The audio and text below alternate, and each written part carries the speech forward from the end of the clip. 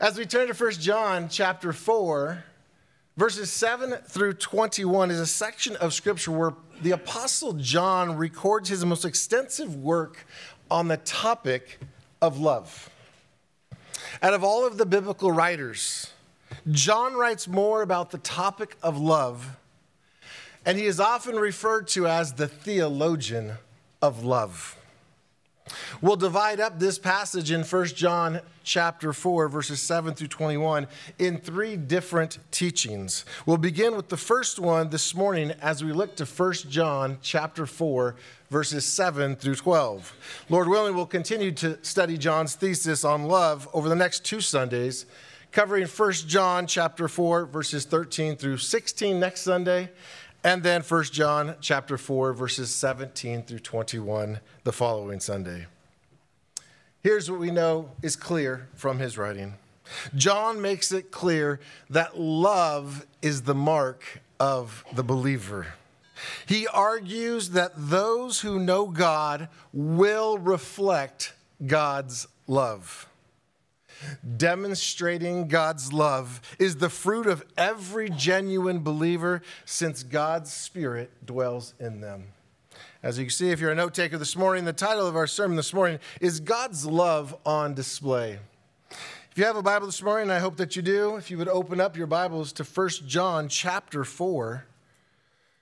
We'll be reading verses 7 through 12, and if you are able this morning to stand and honor the public reading of God's Word, I invite you to stand to your feet.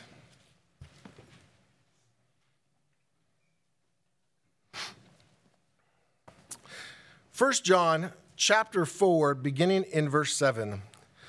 Beloved, let us love one another, for love is from God, and whoever loves has been born of God and knows God.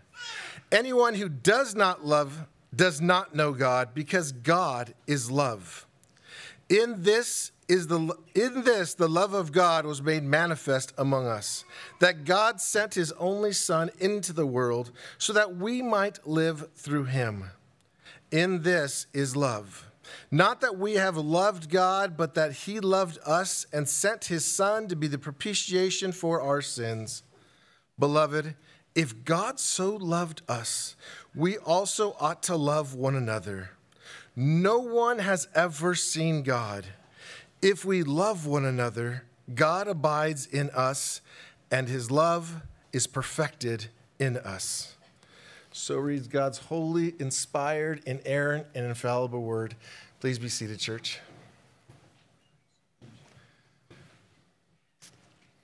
In this section of his letter, John begins with a passionate exhortation to his readers to love one another.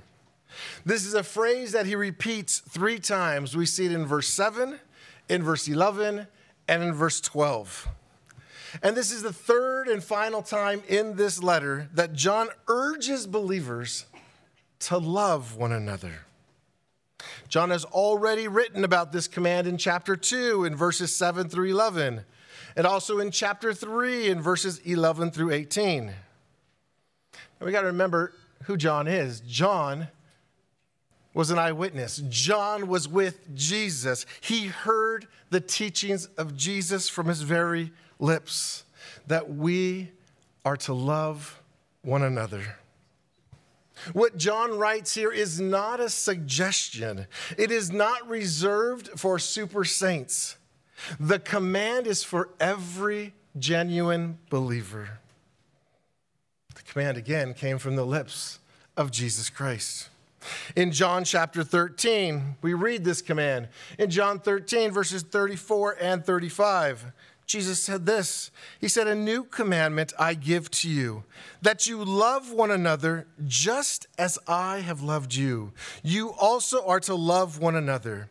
By this all people will know that you are my disciples if you have love for one another." These are the words of Jesus. Not by the fact that you have a Bible, not by the fact that you can memorize Scripture, but the fact that his Spirit is in you and is evident by your love one for another. That's how others will know that you're his disciples. So we know love matters. That love is what identifies the Christian. Listen to what the Apostle Paul describes the importance of love in the love chapter that we often refer to it as in 1 Corinthians chapter 13. Just one verse I'm going to reference. In verse 3, 1 Corinthians chapter 13, verse 3, the Apostle Paul says, "If I give away all that I have, and if I deliver up my body to be burned, but have not love, I gain nothing." Love is the evidence that the Spirit of Christ dwells in you. Love is the evidence that you have salvation in Christ Jesus. So as we consider this command this morning to love one another in triplicate this morning, we're going to study 3 points from our text. The first thing we will look at this morning is the origin and the ramifications of love. We'll see that in verses 7 and 8. The origin and ramifications of love. We'll also see God's love displayed in Christ as we look to verses 9 and 10. God's love displayed in Christ. And lastly, this morning, we'll look at God's love displayed in believers in verses 11 and 12. So let's begin with our first point this morning. Looking at verses 7 and 8, the origin and ramifications of love. Look again to your Bibles, 1 John chapter 4, beginning of verse 7. John writes, "Beloved, let us love one another. For love is from God, and whoever loves has been born of God and knows God. Anyone who does not love does not know God, because God is love." Here again we see this command to love one another. But just like all other imperatives in Scripture that rest upon indicatives, this imperative to love one another rests on the indicative that love is from God. John writes, love is from God. The origin of love lies beyond human effort and beyond human initiative. God is the source of love. So what is this love that John is speaking of? The Bible says that all people will be lovers of various things. For example, some will be lovers of self. Some will be lovers of money. I too personally speak of this word love and loving things in many ways. I say, I love pizza. I love basketball. I love the sound of crashing waves. And is this the type of love that John was referring to? I hope we could all say absolutely not. He was speaking of perfect love. He was speaking of a selfless love, a sacrificial love, the type of love that God himself displays. This is the love that Paul describes in 1 Corinthians chapter 13. It is a love that is patient. It is a love that is kind. It is a love that does not envy or boast. It is not arrogant or rude. It does not insist on its own way. It is not irritable or resentful. It does not rejoice at wrongdoing. It rejoices with truth.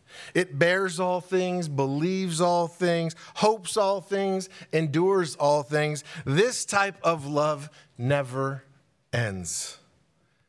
This is the love that originates from God. Now we have to understand this type of love does not originate in our sinful nature. The only way that a person can love like this is if God does a miracle in them. The miracle of regeneration. John writes, whoever loves, meaning whoever loves with God's love, has been born of God and knows God. It is only those who truly know God and have been born again by the regeneration of the Holy Spirit that can love like what's being commanded. To love one another with God's love. No one possesses this type of love apart from being in Christ.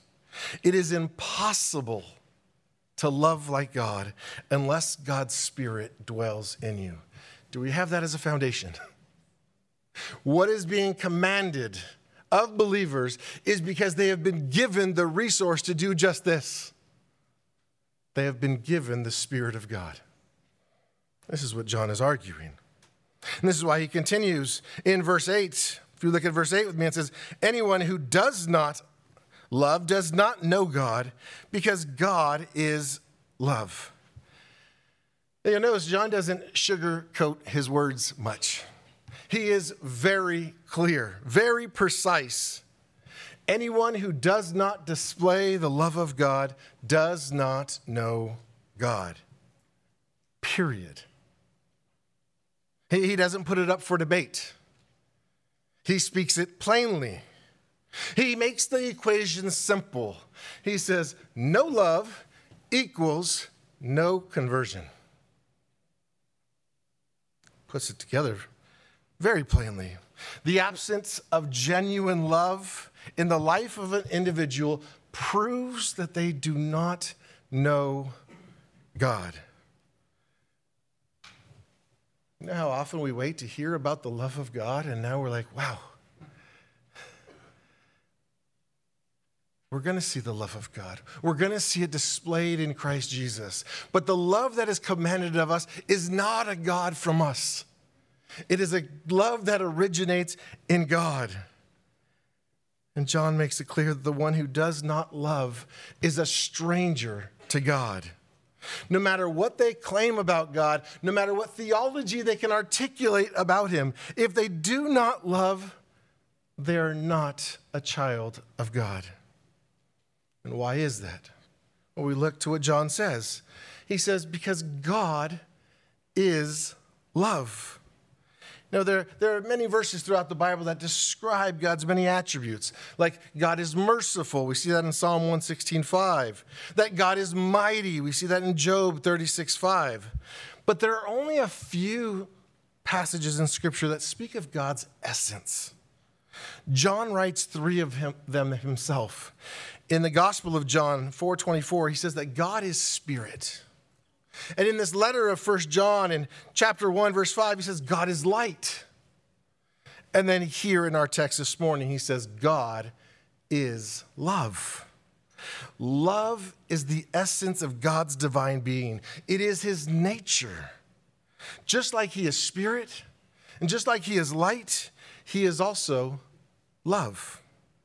We must not think that since God is love, that he will somehow just overlook sin, because we know he is also holy and just, and that he must punish sin. The reason John informs us that God is love is in direct connection to those who say they know God. Those who say they know God will demonstrate God's love to others. And John makes it clear that the opposite is true as well. Those who do not know God will not love like him. Only those who have been regenerated and given God's Spirit will love like him. We know the Bible says this. In Romans 5:5, we read that God's love has been poured into our hearts through the Holy Spirit who has been given to us. Where is love from?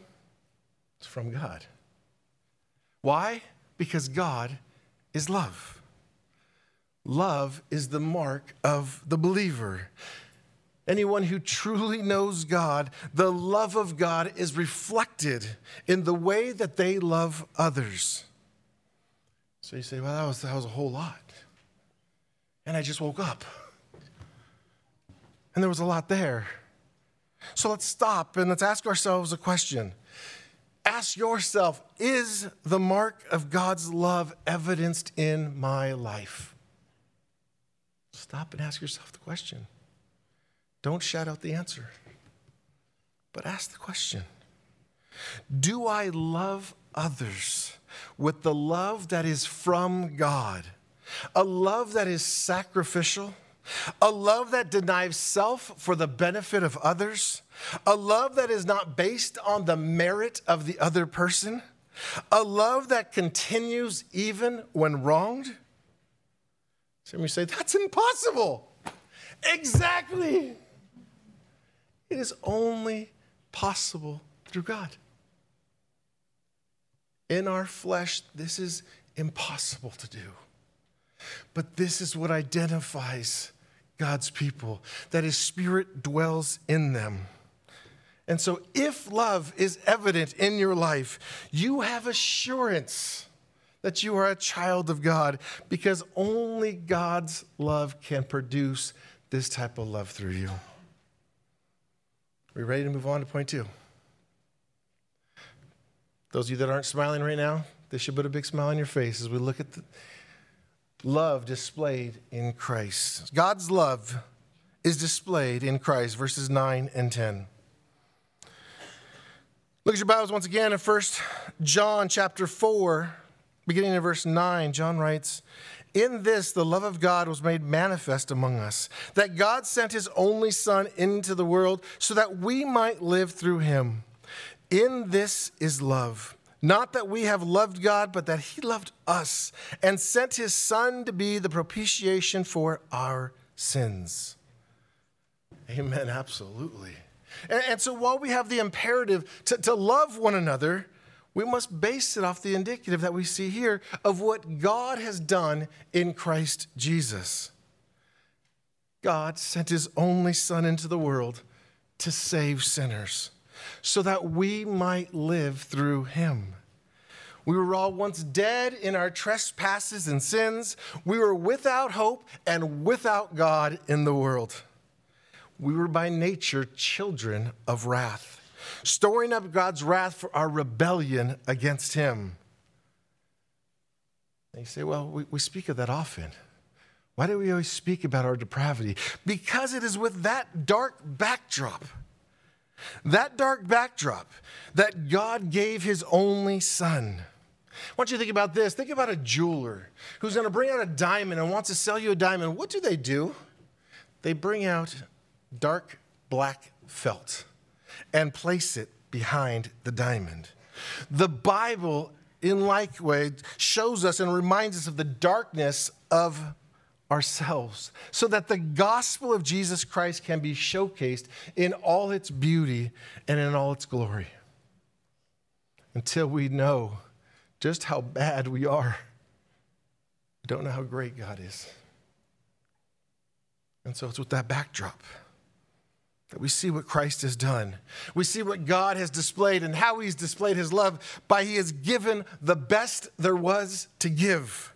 Nothing could be greater than this. He gave his one and only Son. So I ask you, why would God do such a thing? Is it because we loved him and treated him with reverence? Absolutely not. We did not first love him. We despised him. We sinned against him.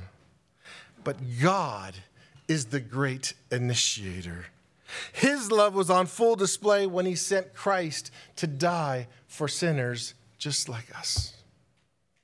His love on display. Romans 5:8, you know it. But God shows his love for us in that while we were still sinners, Christ died for us. God sent his Son to be forsaken by him so that we might be forgiven through him. God's one and only Son offered a one and only sacrifice for our sins. Oh, how we are to look to the cross to see the beauty and glory of God's love on display in his Son. John says that he sent his Son to be the propitiation for our sins. This word propitiation is a rich theological term. It's one of the most important terms, in my opinion, in the Bible. It's used 4 times in the New Testament in the context of Jesus' death on the cross and his work of atonement.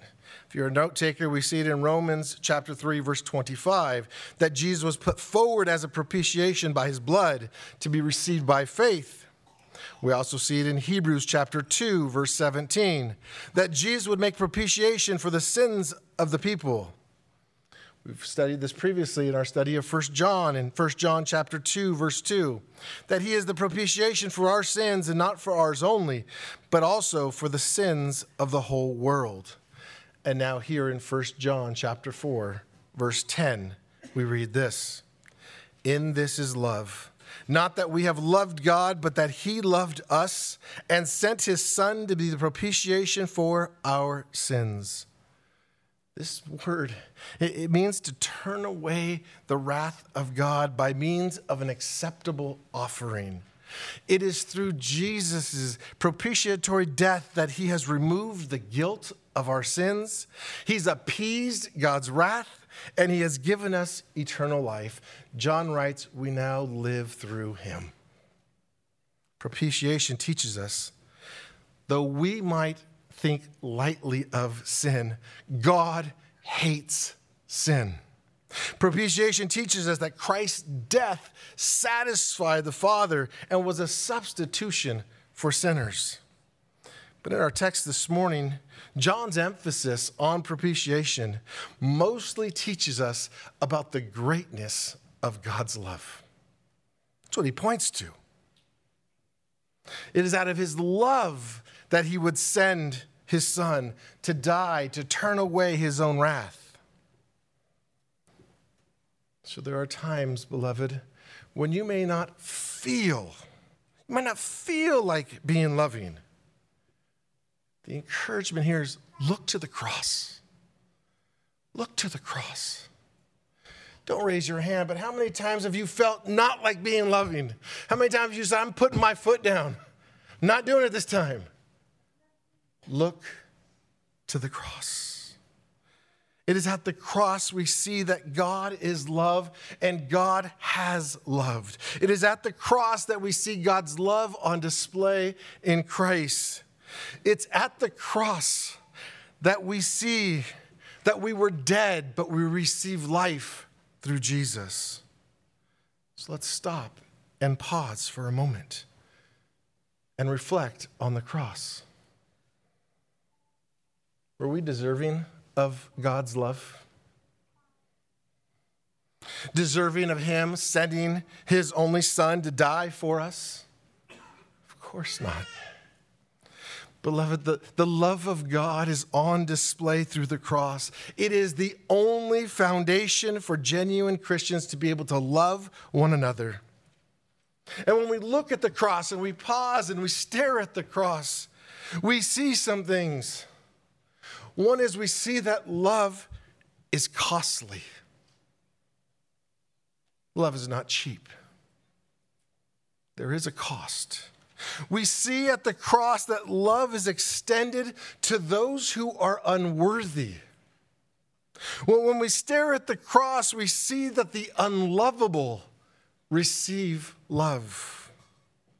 When we stare at the cross, we see that those who deserve wrath receive mercy.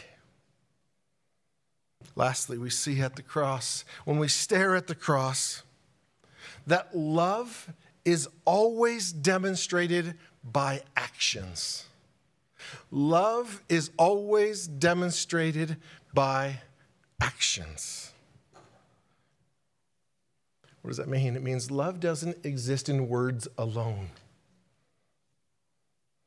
Love is accompanied by actions. It's shown by what is done, not just what is heard. It would have done us no good if God said, I will send my Son, but then never send him. There had to be action. God's love is evidenced by action. Jesus was sent to die so that we might live. Love is an action, and we see it displayed in Jesus Christ. And so let's turn now to where John is pointing all of this. He's saying, look, the command is to love one another. But he says, look first and know where love comes from. It doesn't come from us. It comes from God. Because God is love. And then he says, look to the cross. See the demonstration of God's love. Beloved, I will tell you, the cross we must look at over and over and over again. Because as I look around, I know I'm not the only one here this morning that has feelings. Feelings that run contrary to the will of God. So how do I fight that? by looking to the cross. So that's where this leads us now. Point number 3. God's love is displayed in believers. God's love is displayed in believers. If you look at your Bibles, verses 11 and 12, John writes, "Beloved, if God so loved us, we also ought to love one another. No one has ever seen God. If we love one another, God abides in us, and his love is perfected in us." Better translated here, we could say, in the same manner that God has loved us, we also ought to love one another. Well, how do we know how God has loved us? Go back to point number 2. Stare at the cross. See God's love on display through Jesus. Do you know our sinful flesh often immediately looks at the way that others have failed to love us so that we can justify not loving them? Some of you are looking at me like, wow, you really feel that way? You know you do too. It happens to all of us. That we think somehow they need to merit the love. However, that's not how we stare at God and cry out for mercy. We know we don't merit his love. We need mercy. We need love to be displayed. And this is why we must look to the cross often. We must be reminded of the sacrificial love with which God loves us. John Stott said this. He said, quote, "No one who has been to the cross and seen God's immeasurable and unmerited love displayed there can go back to a life of selfishness." No one can go back to a life of selfishness when staring at the cross. You say, well, I've stared at the cross and I went back to selfishness. You know why? Because your eyes left the cross. The cross has to be always before us. Temptation to sin is always crouching at the door. Its desire is for us.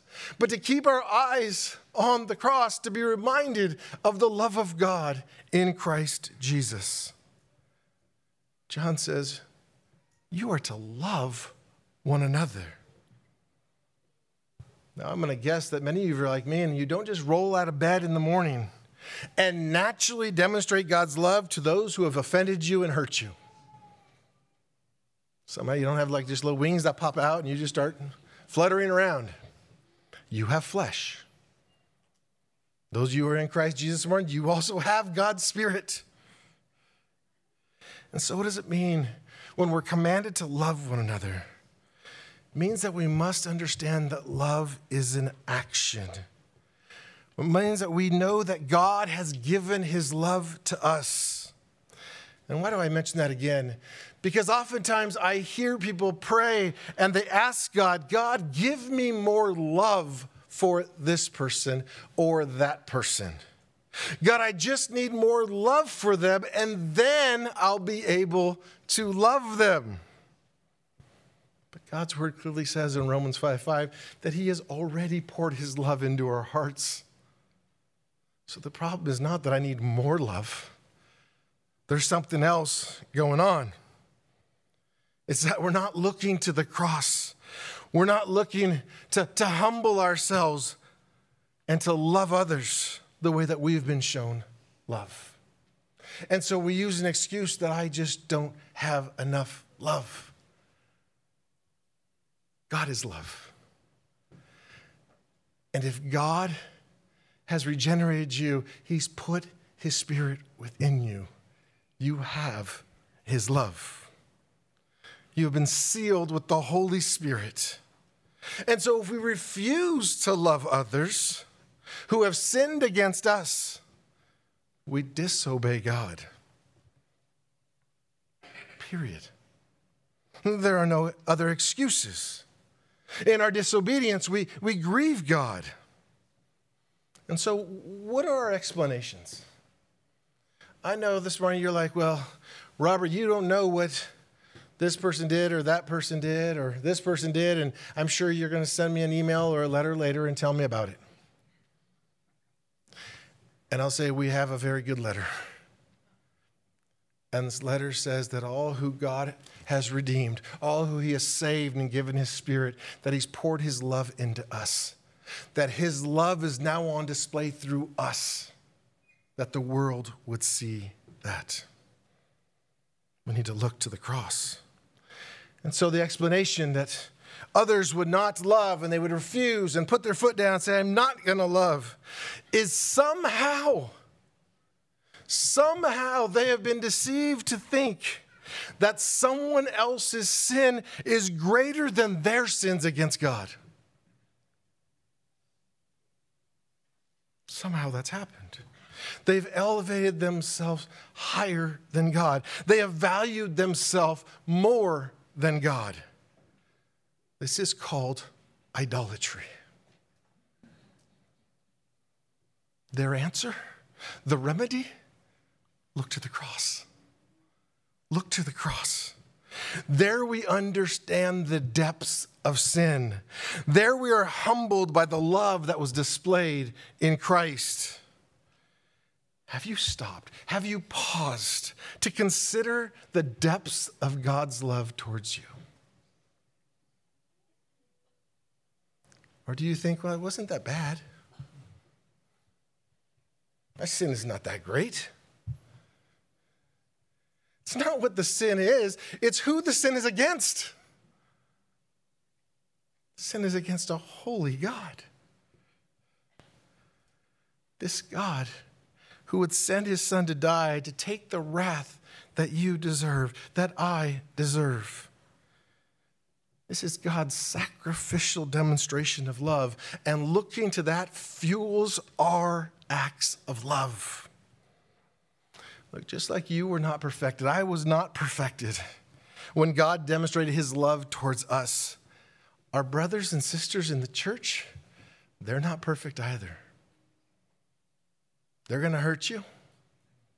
They're going to let you down. They're going to disappoint you.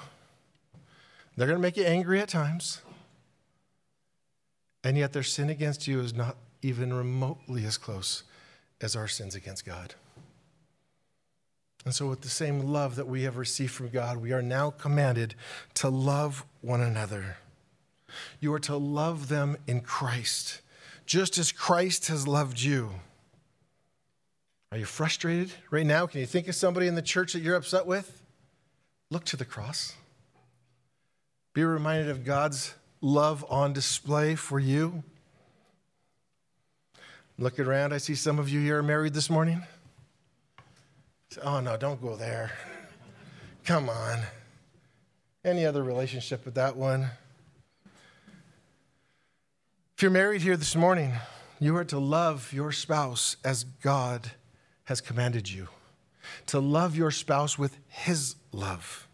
Not because they are deserving of it. Not because they have shown you perfect love, but because you have been commanded, because God has shown you perfect love. Do you have siblings? Uh-oh. You're to love them with God's love.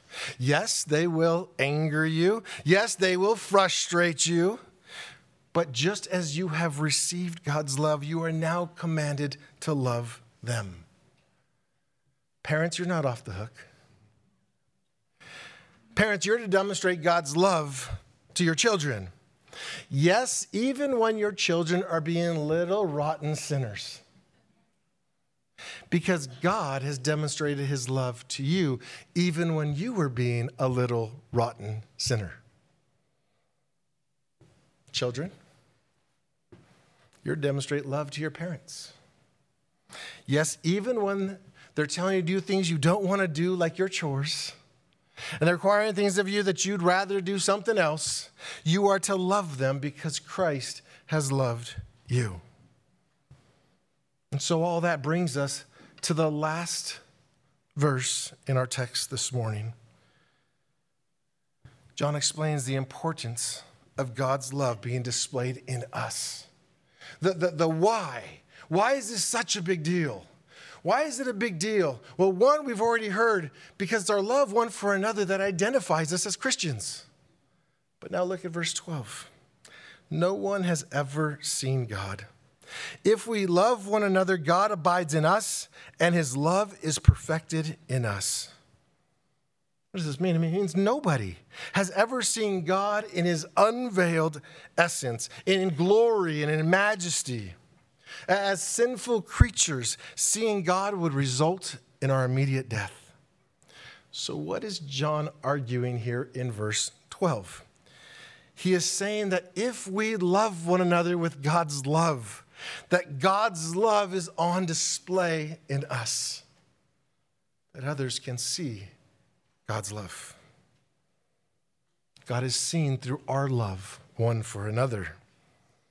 Recall when Jesus was asked, what is the greatest commandment? Remember what he said? I'll quote it from Matthew chapter 22, verses 37 through 39. He said, you shall love the Lord your God with all your heart and with all your soul and with all your mind. This is the great and first commandment. But he didn't stop. He continued and said, and the second is like it. You shall love your neighbor as yourself. Well, they didn't ask what the second was. That's what the greatest is. He put them together. He said they cannot be separated. They can't be divorced from one another. That our love to God or for God is demonstrated by our love for one another. You know, I hear people say, oh, I love God, but I can't stand his people. I can't stand the church. That is an indictment of whether you truly love God. It means you don't.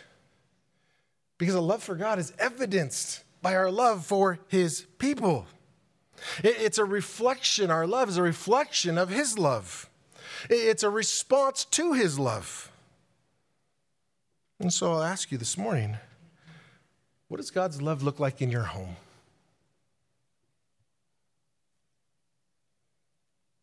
I'm not going to give you that answer. I don't have that answer. But it's a good time to reflect. What does God's love look like in your home? Is God's love on display through you? Because you're commanded to love one another. How about your work or your school or your neighborhood? Is God's love on display through you? How about in our church?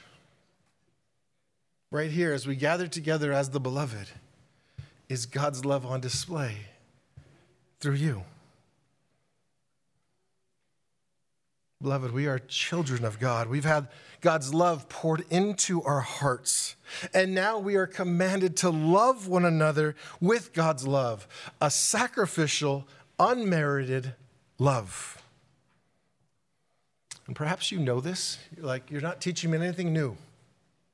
That's why there's repetition in the Bible. So we hear it over and over again, 3 times in just a short passage this morning, that we are to love one another. Repetition. And perhaps you're like, I know this, but I'm unwilling to follow through. I'm not going to do it. I need to warn you.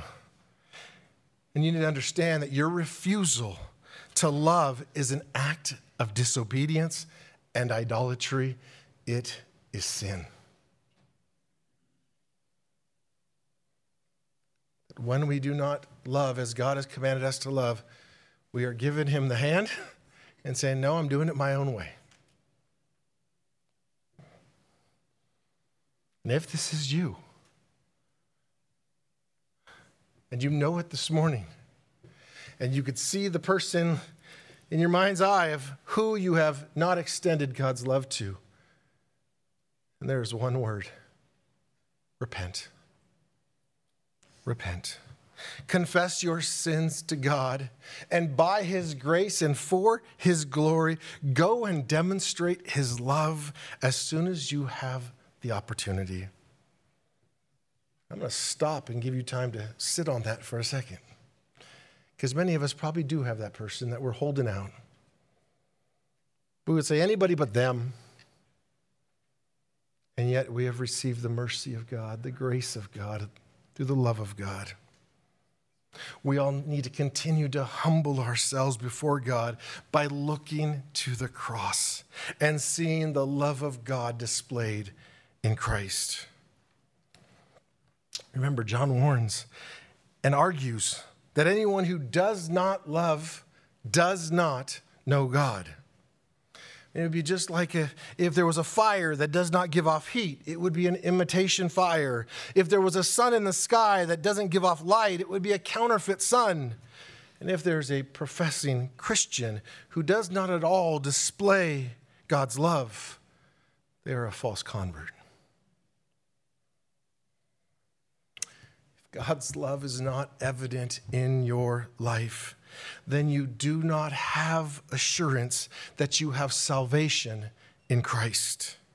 You do not have the confidence that your sins have been paid for and the wrath of God been satisfied.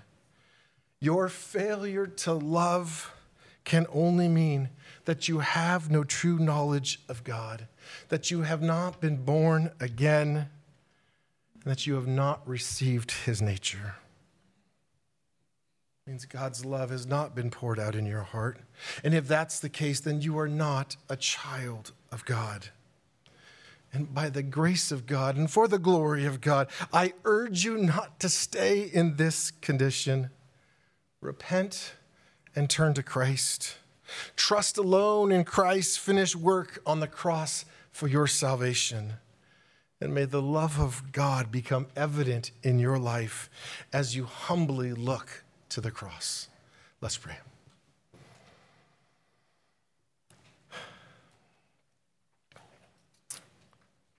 Father, our ears were not tickled this morning. Your word was very clear. And God, we thank you for your amazing love that is displayed in Christ, that Jesus would die for us.